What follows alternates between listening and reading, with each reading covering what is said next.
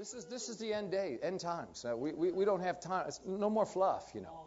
I mean, there really isn't. We're being confronted on every hand.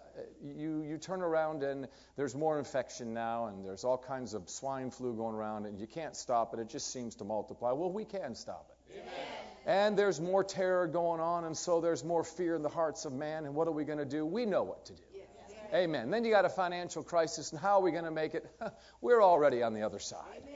Amen. You know, I mean, we've got the answers for what the world's struggling with, and yet we've learned over the years to become the silent voice. And it's time now to no longer be a silent voice, to rise up and in the political realms to have our say. Amen. It's terrible to let, you know, a small group of people with real horrible thoughts about life and morals try to dictate what goes on anymore. I mean, you know, our parents would roll over in their grave if they saw the way, people are accepting all kinds of legislative law here and there, and it's just ridiculous. We need to stand up. Well, I'm not trying to say be this party or that party. I'm saying be a child of God. Amen. And we have a say-so. We've got backing from God. We ought to be the ones who are least afraid to die. Boy, we may have to talk about that in the next session. Couldn't do it in this one, but may have to talk about it in the next session.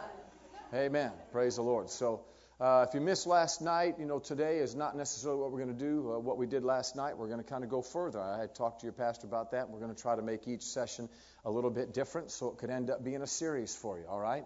That way you can get some of the tapes from last night, or the tapes, CDs from last night. And then, of course, if you have to leave this morning after this session, then get the second service as well. You'll find that they'll all work together. They'll all be intertwined. You'll hear some of the same verses. The subject that we're preaching on, I believe, with all my heart, it is a subject for the day and the hour and the time. And the number one reason is it's not a new subject. It's just been missed. We overlooked it. We caught the fringe benefits of many subjects together, the union with Christ, our righteousness and grace, and this, that, and the other. We caught these things in so much that when you go to certain circles and speak on them, people say, oh, well, I know that. Well, no, you don't. Well, how can you say that? Because just look at how the individual lives. They live off an expectation of how well they perform before God, whether or not they're going to receive from Him. Amen. Their whole life is eat up with how they look to God. Amen. And if that's how we look, if that's how we find ourselves acting in life, and you know, these are some of the kind of sermons where everyone just needs to go like this because it's probably going to touch somebody in here, and everybody at least once or twice, some of the things we say. And at the same time, it's touching you, it's touching me. But I'm preaching this because the more I do, the more it's changing my life. Yes. Amen. I've been born again for 44 years, and it's only been the last couple of years that I've even begun to experience what my salvation is all about. Oh, wow. How long am I going to have to wait? Well, that's the good news. You don't have to. Amen. I mean, you can go to Bible school, and for the last I've been traveling for 25 years now.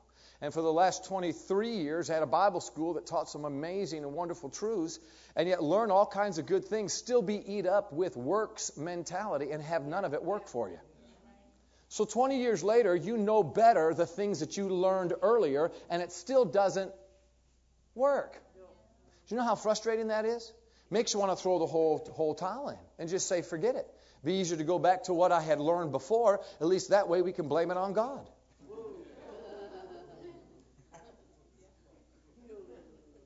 Amen. I mean, that's how I grew up. Everything that didn't work, it was God's will, His providence. So that's easy, because nothing worked. It was all God. So you got used to nothing working, and you got used to blaming God. Washed your hands free and tried to just be a normal person. But oh my goodness, there's so much in Christ. Let's grab a hold of as much as we can get in these last days and see great miracle signs and wonders, of course, in your own life, because you can't really take somebody else somewhere you've never been. Amen?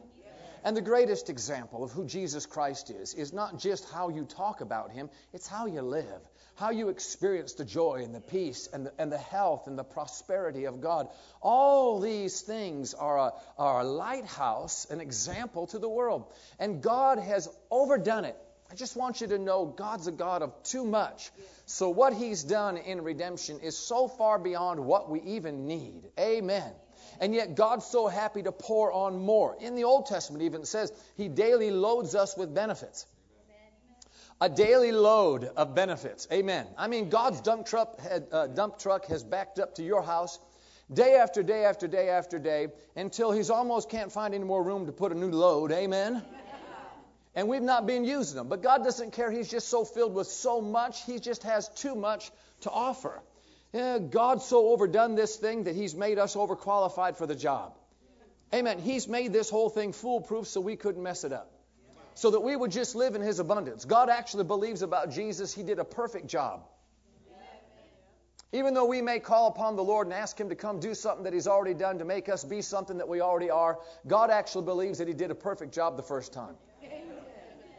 And He's waiting for us to wake up and see what He's done. Amen. And by the goodness of God, lead us into repentance, lead us into the things of God.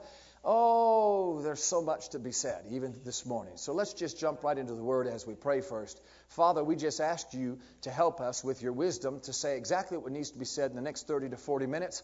We thank You, Lord, for the anointing to heal. Lord, I won't even have to speak, Lord God, too much more about healing, and healings will just begin to manifest in this room. Thank You, Lord, for what You're doing in this room in this short amount of time, manifesting Your goodness, showing us Your love, and revealing, Lord God, how wonderfully You've made us champions in Christ and given us the victory. In Jesus' name, amen. Praise the Lord. Well, I'm not calling somebody, but I am going to read to you a wonderful scripture here, praise the Lord, that'll kind of start us out. And I'm going to read two versions of it. It's Jesus talking over in Matthew in chapter 11. You don't really need to turn there if you don't want to. You can go over to 1 Corinthians in chapter 15. And the Amplified says, then I'm going to read to you the Message Bible. Jesus said, "Take my yoke upon you and learn of me, for I am gentle, meek, and humble, lowly in heart, and you will find rest." Notice how they describe rest. Relief and ease and refreshment and recreation and blessed quiet. Oh, goodness. That sounds like a vacation. For your souls. Amen? For my yoke is wholesome, useful, good, not harsh, hard, sharp, pressing, but comfortable, gracious, and pleasant. And my burden is light and easy to be borne. Wow, that's just so good. That almost seems like a fairy tale. Let's go on over here to the Message version and see if this doesn't seem to maybe read our mail. Amen. I'm going to start in verse 28 this time. And if anyone kind of feels this way, you don't have to really literally raise your hand, but you might want to kind of do a little bit of these. Amen. Because these first three questions, actually, I have to go like this.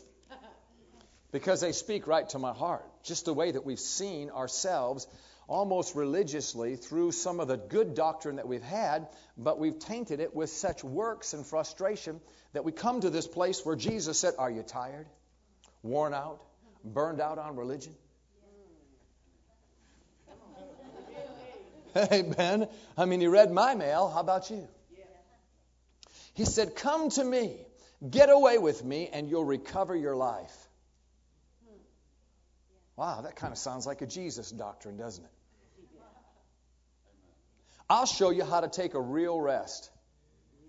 Well, you know that's something we all need, because even if you do go on a vacation, sometimes you come back and need a vacation for your vacation. Amen. And it's not that you physically need something, it's that you mentally went on vacation, but your mind was still at work. You're stressed, full of anxiety. We haven't been walking in the peace of the Lord. Amen. This place where you can actually go about your day and see Him do more than you could do more. There is a strength, praise the Lord. There is an ability from above. If we don't tap into it, we can have a tag on our back that says Christian and yet live exactly like Tom, Dick, and Harry down the street who are actually on their way to a devil's hell. Said in verse 29, "Walk with me and work with me. Watch how I do it." Do you know when you think about Jesus, He was never stressed? Didn't say when Jesus was walking to Emmaus, He was walking so fast, they had to say, "Hey, slow down, I'm trying to catch up," because he just couldn't wait to get there. He's all balled up, tighter than an 8-day clock. Say, what does that mean? You got to go down south to find out what it means. Amen. Mickey knows. Amen. I mean, just people that are constantly so tight, We're talking about a rest. a rest to your soul. See, it's amazing what happens when peace comes to your soul. Immediately it'll affect your physical body. Jesus made this statement here. He said, learn, this is what I like right here, learn the unforced rhythms of grace. I mean, I almost have to demonstrate that for a moment. You know, when I grew up, we're just in, we were in our church, our Baptist church, and of course everything was hymns, So it was just a big organ, and everything's hymns. And you really never did clap because there wasn't anything really to clap to. But when you learned to clap, it was always on 1 and 3, She'll be coming around the mountain when she comes. And as you can tell, that's really jerky. That's hard. I mean, it's not really easy. There's no rhythm there. It's not like you can go, yeah, to that. I mean, you can't. You're working too hard. Humor me for a second. It took till I was in the Raymond Singers and Band, and Annie looked at me, and everybody's clapping on 2 and 4. I didn't know what 2 and 4 was. So she said, because I'm working with this, And we're singing Blood Bought Church, and He picked me up, like this, and I'm, it's a work. It was hard to do and sing at the same time. And I remember she put her hand over here. She said, Jimmy, clap on 2 and 4. Well, no one had ever told me that before. And I thought, what's 2 and 4? And so I'm trying to watch her and just missing. I mean, it was a new beat. But then all of a sudden I got it. It was like, and I thought, I can move. Hey, it makes me want to shout. Hopefully I didn't ruffle your feathers. Hey, man, people are saying, my God, I think I'm leaving already. Praise the Lord. No, you got to understand, there's a rhythm. And if we find ourselves so jerky in life trying to do everything, Jesus is trying to tell us, slow down. There actually is a rhythm to life. It's called grace, where there's more of what I'm doing for you than you. And you'll find that it's easy and it's light. And I like the rest of what he said here. He said, I won't lay anything heavy or ill-fitting on you. Keep company with me, and you'll learn how to live freely and lightly. My, that almost seems like it ought to be put in movies. And if it was, Walt Disney would probably go ahead and have the patent on it. It seems like a fairy tale, almost too good to be true. Can you really live life happily ever after? And so I don't mock these statements. I'm saying in truth, that was actually God's intention for His children, even in the midst of a devil's world. You say, where would you find something like that? Man, just even go back over to the 100th Psalm and see that we are supposed to do what? Pull up to the table and eat our banquet right in the presence of our enemies. We'll walk through the valley of the shadow of death and yet not stop there to have to camp there, to have to go through all the death. In other words, we're going through this world that's full of stress and strife, through this world that's full of sin and sickness and disease, and it doesn't even have to touch us. It's kind of like in the Old Testament, the Lord saying you can walk through the fire and not even have the flame kindle upon you, not even smoke, not even come out on the other side smelling like you've been in a fire. Come out and people say, my, you look so good, and yet you just went through the fire.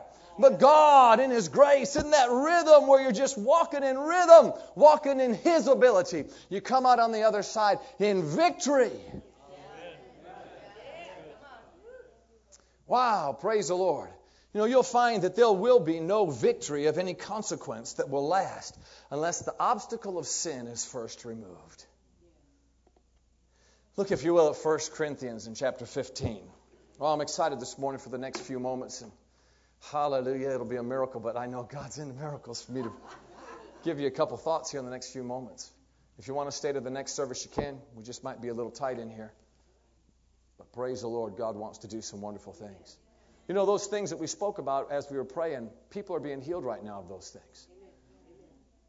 And if that's you, just expect, praise the Lord, to just jump up and run around the room. You can go ahead and do it any time. You won't interrupt me. 1 Corinthians chapter 15, and you look down here, and it says in verse 55, death is swallowed up in victory. Oh, death, where is your victory? Oh, death, where is your sting? Wow, praise the Lord. That sounds like somebody who knows that they can go right in the face of death and just taunt it a little bit. You know, it's time for us as the sons and daughters of God to stand up to the devil, go right into his little face. Amen.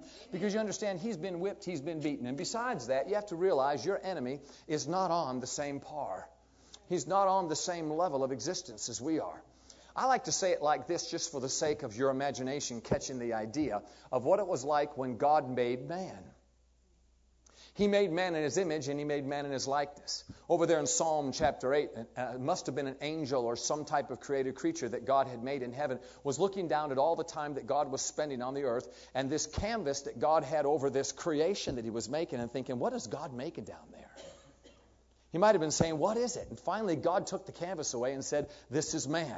Well, what is man that thou art mindful of him, and the Son of Man that thou would visit him? For thou hast crowned him with glory and honor, and given him dominion over all the works of thy hands, yea, over the beasts of the field, the fish of the sea, and the birds of the air. O Lord, our Lord, how excellent is thy name in all the earth. Really pretty powerful when you think of it, that someone was looking on and seeing what God was doing, found out that what God was making was called a man. Well, what is a man? Well, a man's just like God. So much so that I like to say it like this, there's two totem poles in life. On one totem pole, you've got all the created creatures that God has made. And with that comes angels and demons. And God didn't make demons, you understand. But angels fell. And Lucifer's over in that category, or Satan. Over on this category with all the animals and everything else that God had made. And this totem pole over here has 4 heads on it. Father, Son, Holy Ghost, and man. That's a completion of one totem pole. That totem pole cannot be touched by the rest of creation, not even by angels.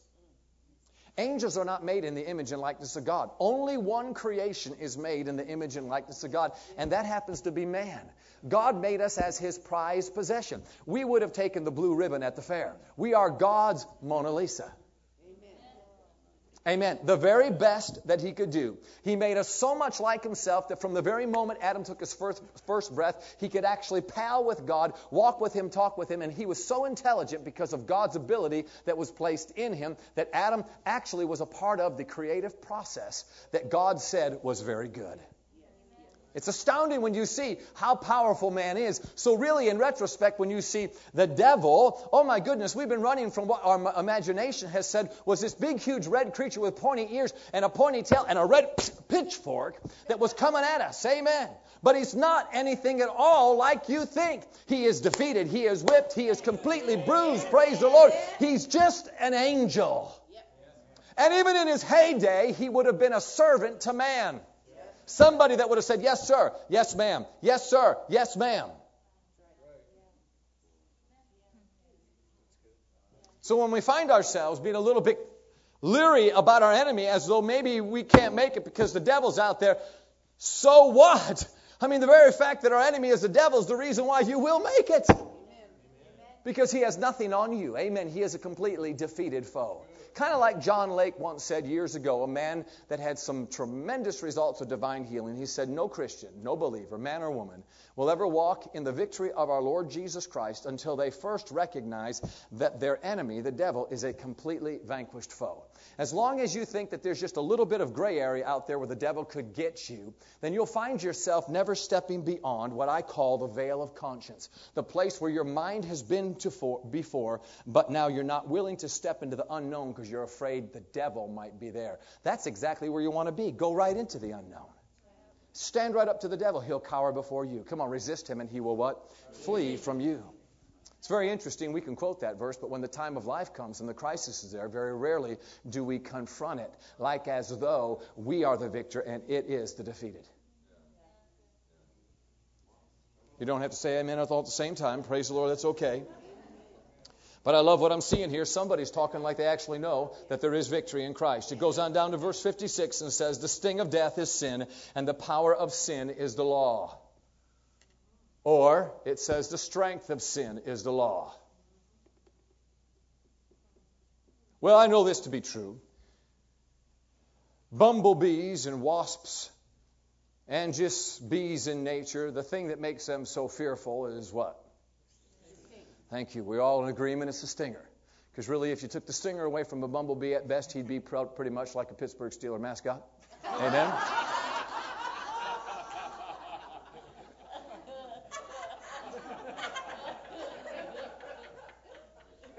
I mean, you might feel something on your face like that and say, oh, what was that? Well, that was a little bumblebee. Oh, how cute.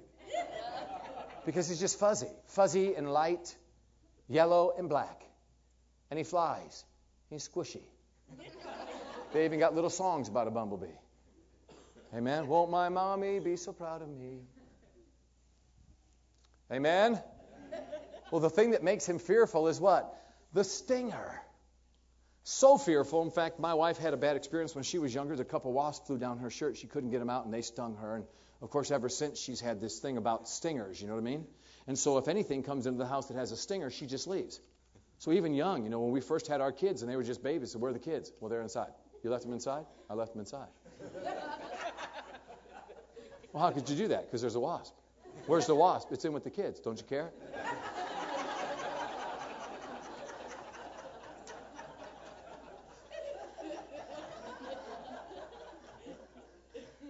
I mean, she's even got neighbors to go inside where the kids were, where the wasp was, and get the wasp. Amen. Now, she wouldn't like me to tell that, but she'll be here in the second session. I'll reiterate it. Praise the Lord.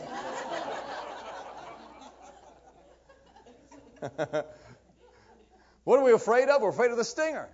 So what would happen if the stinger was gone? You really wouldn't be afraid any longer. Isn't it interesting to hear that Jesus de-stung death? He took the sting out of death. Well, how did he take the sting out of death? It says here the strength of sin, and sin is the stinger to death. Well, how did he defeat sin? It says the strength of sin is the law. So it has to say something about the law. Amen. Turn over to Colossians in chapter 2 real quick. As I look here in Matthew chapter 5, 17 and 18 in the ESV translation, and it says, do not think that I have come to abolish the law or the prophets. I have not come to abolish them, but to fulfill them. For truly I say to you, until heaven and earth pass away, not one jot or tittle will pass from the law until it is all accomplished. See, Jesus didn't come to do away with the law. There was nothing wrong inherent with the law. Think about it. The law just told us how holy God was. And if you want to serve God, you're going to have to be holy. The law was set as a school teacher. What did it teach us? It taught us that we could not be holy on our own. Why was that such a good lesson? Because man was living according to his own ability. And when there's no law, there's no judgment. And if there's no judgment, there's no standard. And if there's no standard, then man just lives like he wants to and doesn't have any point of reference to get to God. So God established the law to do what? To bring man unto a standard. So that man could see that, wow, we really want to be like God. Why? Because we were made in His image and in His likeness. But the problem is the law didn't help man to get to God. It just became even a greater obstacle. Why would God then give us a law? To point us to Christ. It was a school teacher to show us what we couldn't do and to point us to a Savior so that no one would miss Him. Isn't it interesting? Jesus even made comments to the Pharisees and said, you search the Scriptures for me, yet I stand right before you and you don't even know me. Why? Because you've made the law your Savior. It can't save you. It only reveals your sin. Pastor friend of mine was asked a question, how come you don't preach on sin more at your church? He said very simply, because my people sin well enough on their own.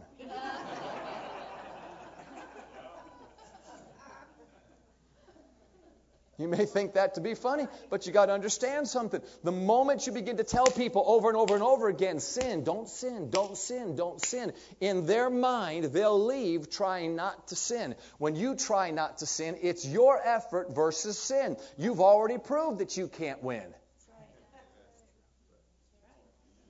I said you've already proved that you can't win. Listen, we applaud your discipline.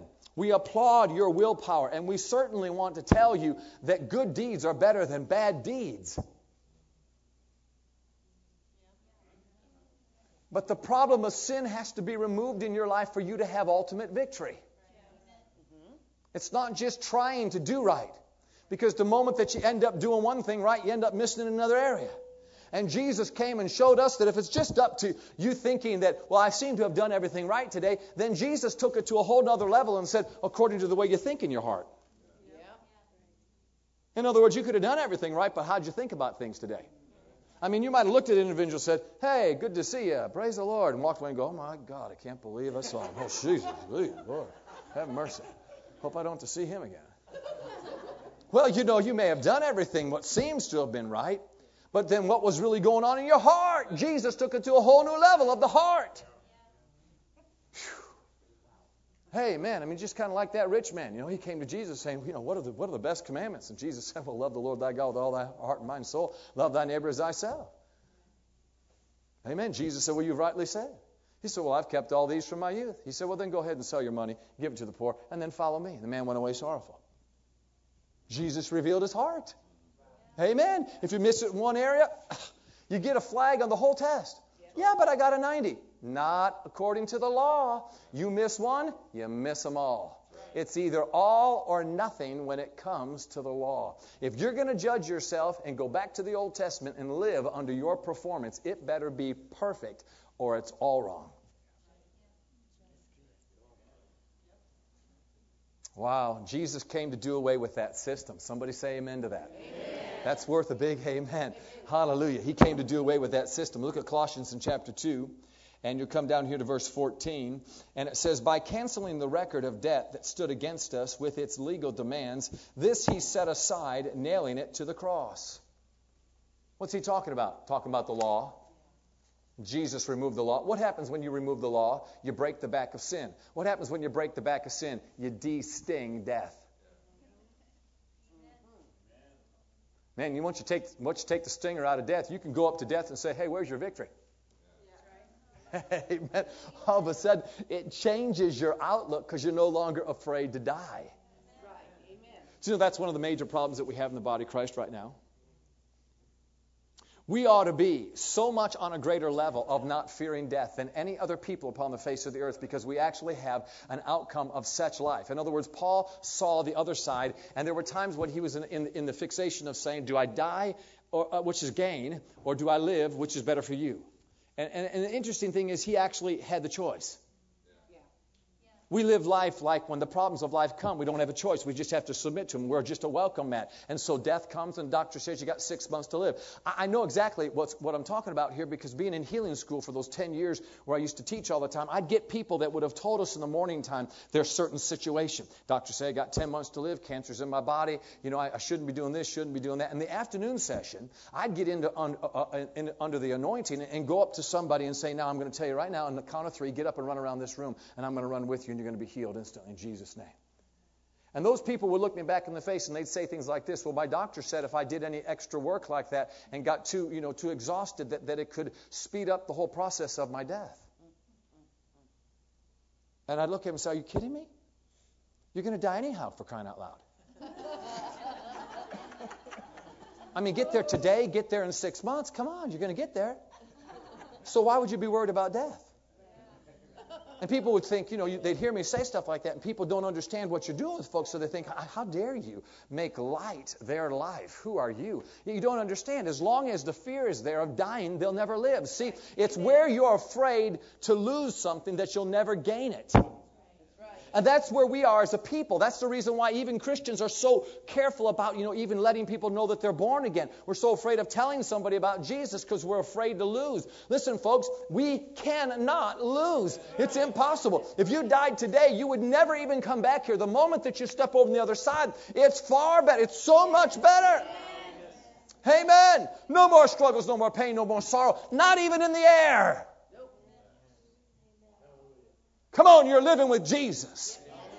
You got all kinds of people blowing themselves up with the self-deluded idea that you're going to have 72 virgins over there on the other side, and it's not even true. And here we are as believers knowing, praise the Lord, to be absent in the body is to be present with the Lord. Oh, glory.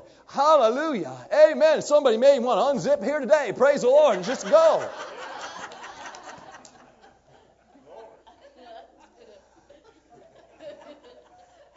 Come on, the moment that sin is broken, death is de-stung. And the moment death is de-stung, man finds himself stepping beyond the conscience.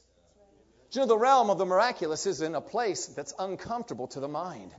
It's in a place where you feel like you're going under and everybody around you tells you so.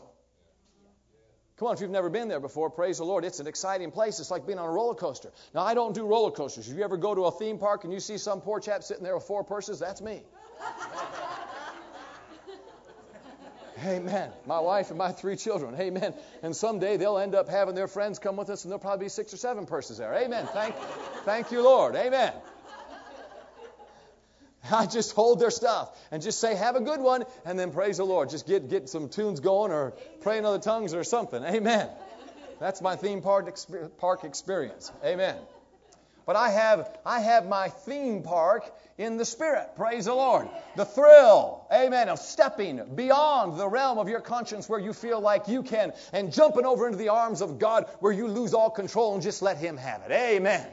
Sink or swim, here I go. Praise the Lord. And that's where the miraculous realm is. But you got to get past your mind, which is always concerned about how you look compared to God. In other words, if you're questioning whether or not you did the right thing or whether you did not do the right thing as the means to whether or not you can walk in the supernatural, right there and then you are a dead man in the water. And that's how we've lived all of our lives. We've lived our lives according to the world system. Do more, strive harder, be better at it. You put your best effort forward, and that's good in the world, but not with God. Why? Because God actually had a Savior to come and do all that for us. God had someone for us by the name of Jesus who did everything so perfect, who had the right attitudes, the right heart, praise the Lord, who did everything perfectly so that we could absolutely live off of His finished work.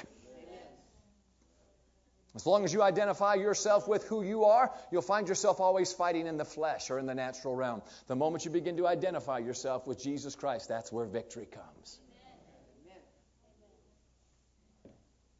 Amen. Thank God for what Jesus did. I want to read in Lombach's translation, a different translation here of Colossians 2:13 and 14. It says, "But God forgave your sins and brought you back to life with Christ. God crossed out the whole debt against us in His account books. He no longer counted the laws that we had broken. He nailed the account book to the cross and closed the account. No service fees."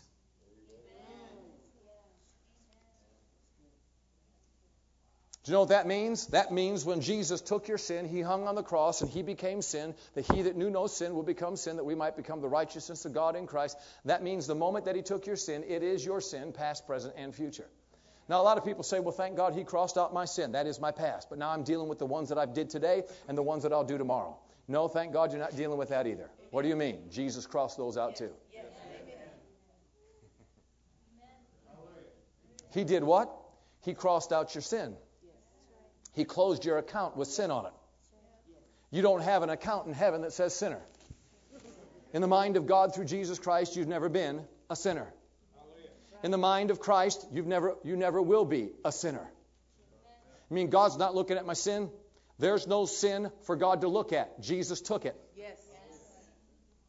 Oh, come on now. I know better than that. I know what I did. Well, that's the problem, see. You're too well aware of what you did. Turn over your Bible over to Proverbs chapter 4. I said you're too well aware of what you did. This is the reason why my friend made the comment, well, no, my people sin well enough on their own. See, there's some thought here that's necessary. The moment you get people sin conscious, at that moment you'll never get them out of sin.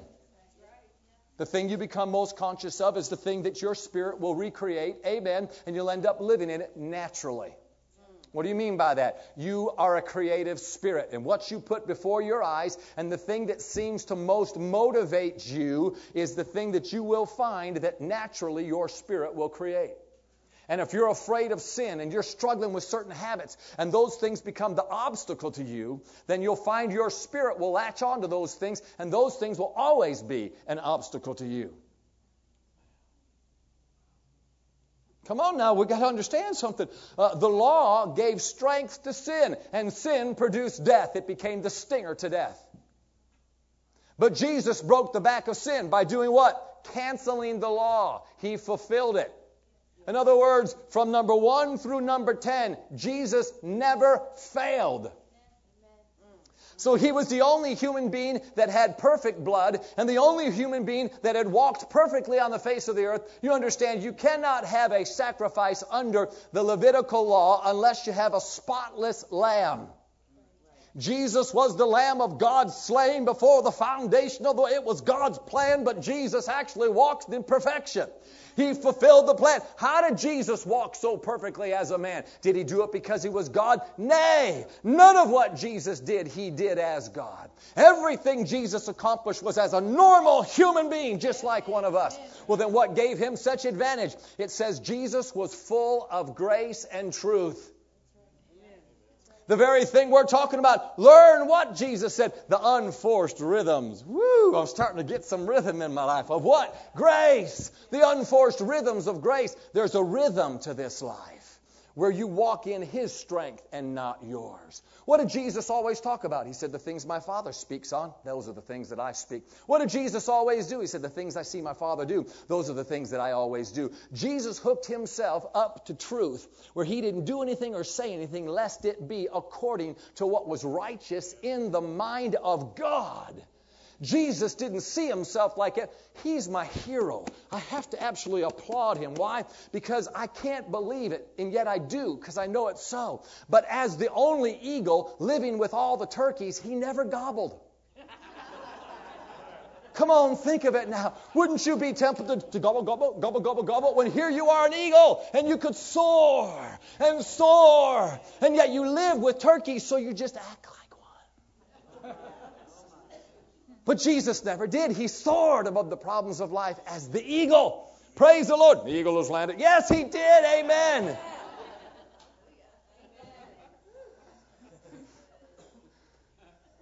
I'm laughing more because I got 5 minutes. Praise the Lord. Oh, amen. Come on with me to verse 20. It said, my son, be attentive or give attention to my words. Incline your ear to my sayings. Let them not escape or depart from your eyes. Keep them in the midst of thine heart. For they are life to those who find them, and healing and health to all their flesh. Keep your heart with all diligence, for out of it flows the issues of life. Notice what Solomon's saying. He's saying, don't make sin your issue. Yeah, but Brother Jim, I'm missing it like crazy, and I'm trying so hard not to. That's why you're missing it. What? But I'm trying hard. That's why you're missing it. As long as you're over here giving attention to all the things you don't do right or the things that you're trying to do right, and you're trying so hard to do them, you have given your attention to sin. And Jesus took your sin.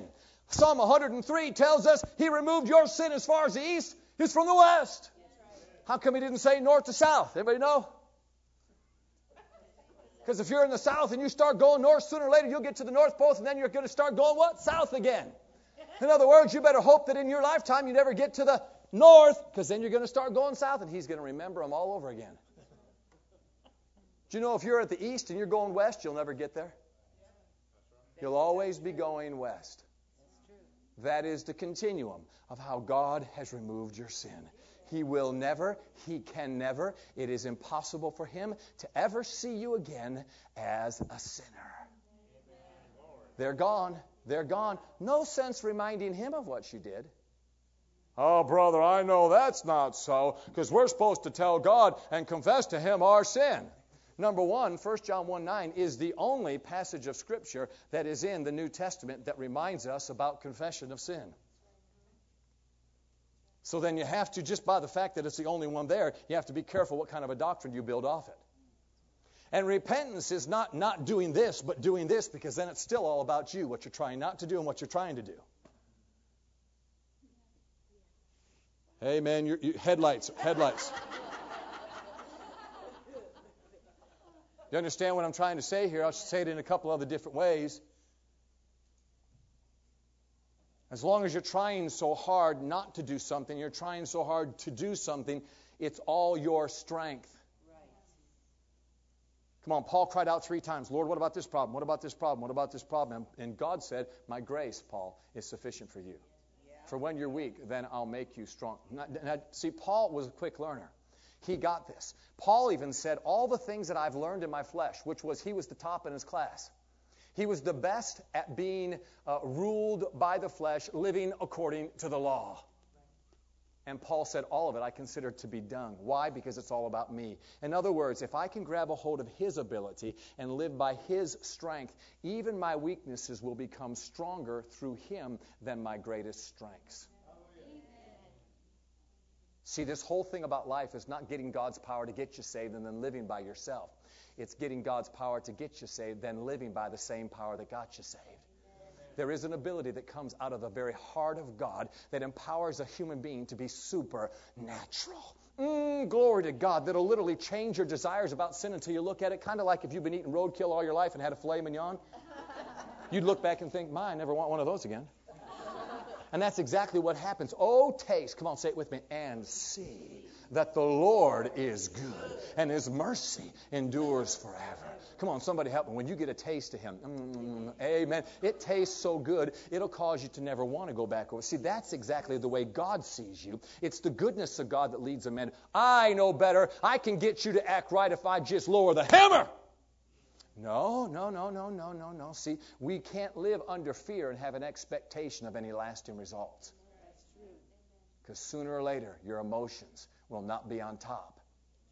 And you'll end up going right back or reverting back to what you knew. It's only by the grace of God that you can live in the very power, or in other words, the victory of our Lord Jesus Christ. Come on, you can't give all your attention over to sin. You got to give your attention over to righteousness. What has He done for me? How does He feel today? How is His body today? Well, you know, my body's having some problems in this area. Guess what? You're united to Jesus Christ, and His body's been perfect ever since 2,000 years ago. So in other words, why don't you just go ahead and live out of His perfect body instead of yours? What are you talking about? Get yourself identified to your kidneys being His kidneys and His kidneys being your kidneys. Amen. And you won't have to go to dialysis again. Amen. You'll start going like everybody else goes. Amen. Give your attention over to the fact that your heart beats like His heart because His heart's perfect. Amen. You see, there is a divine exchange, folks. God never meant for Jesus to have to go to hell so that we could live out of the natural. Otherwise, it wouldn't have been necessary for Him to go to hell. The whole reason why He went there is to do away with the old system where sin was the issue and put you over into the Jesus issue.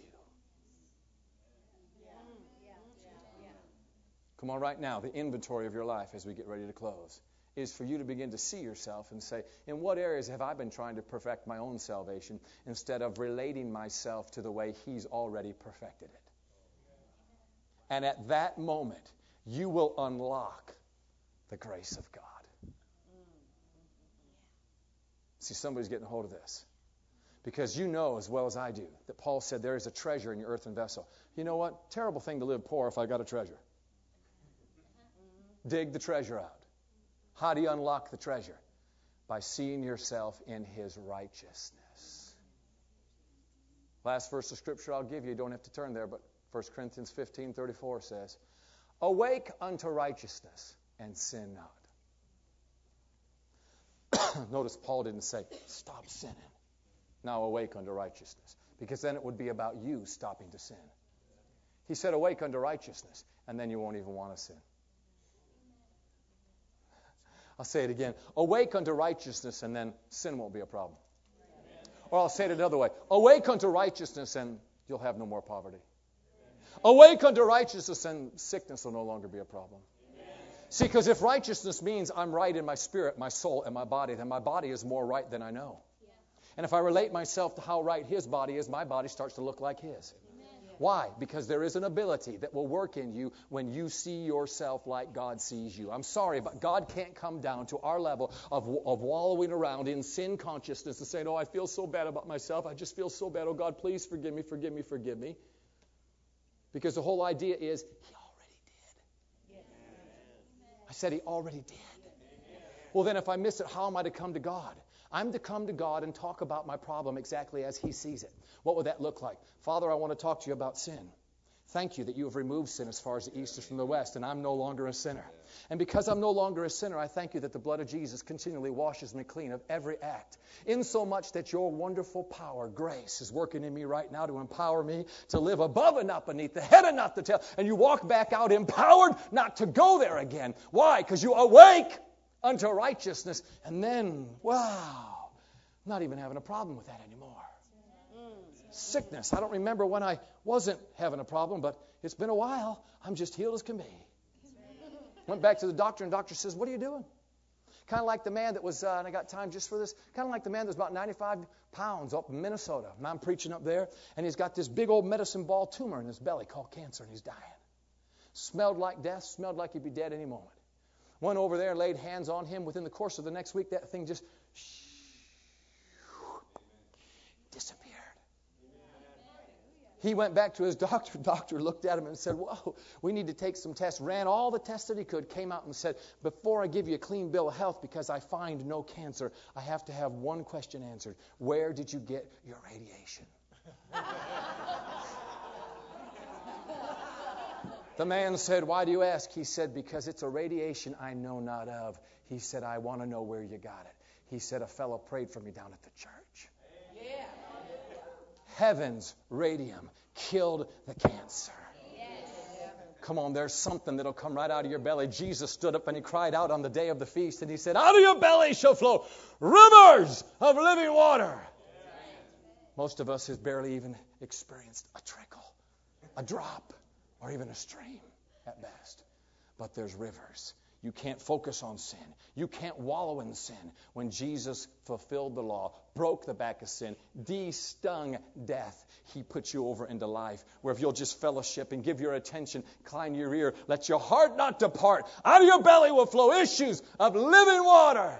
Protect and guard your heart. Don't let it wallow around in anything but the righteousness of the Lord Jesus Christ. And Christ will begin to live in you, and you'll begin to experience the super on the natural until you'll live your life just as natural as you ever did before. But it'll be super and no longer natural. Somebody lift your hands and give him praise as we end. Father, we thank you today for what you're doing and the miracles and signs and wonders that are going on in these bodies. I thank you, Lord, for that hip being released and that numbness leaving and that heart being healed. I thank you, Lord God, for healings taking place. Oh, Lord, your anointing is flowing in this room. It's not a hope so. Absolutely, when we align ourselves with you, it's an absolutely no so. In Jesus' wonderful name, amen and amen. Hallelujah.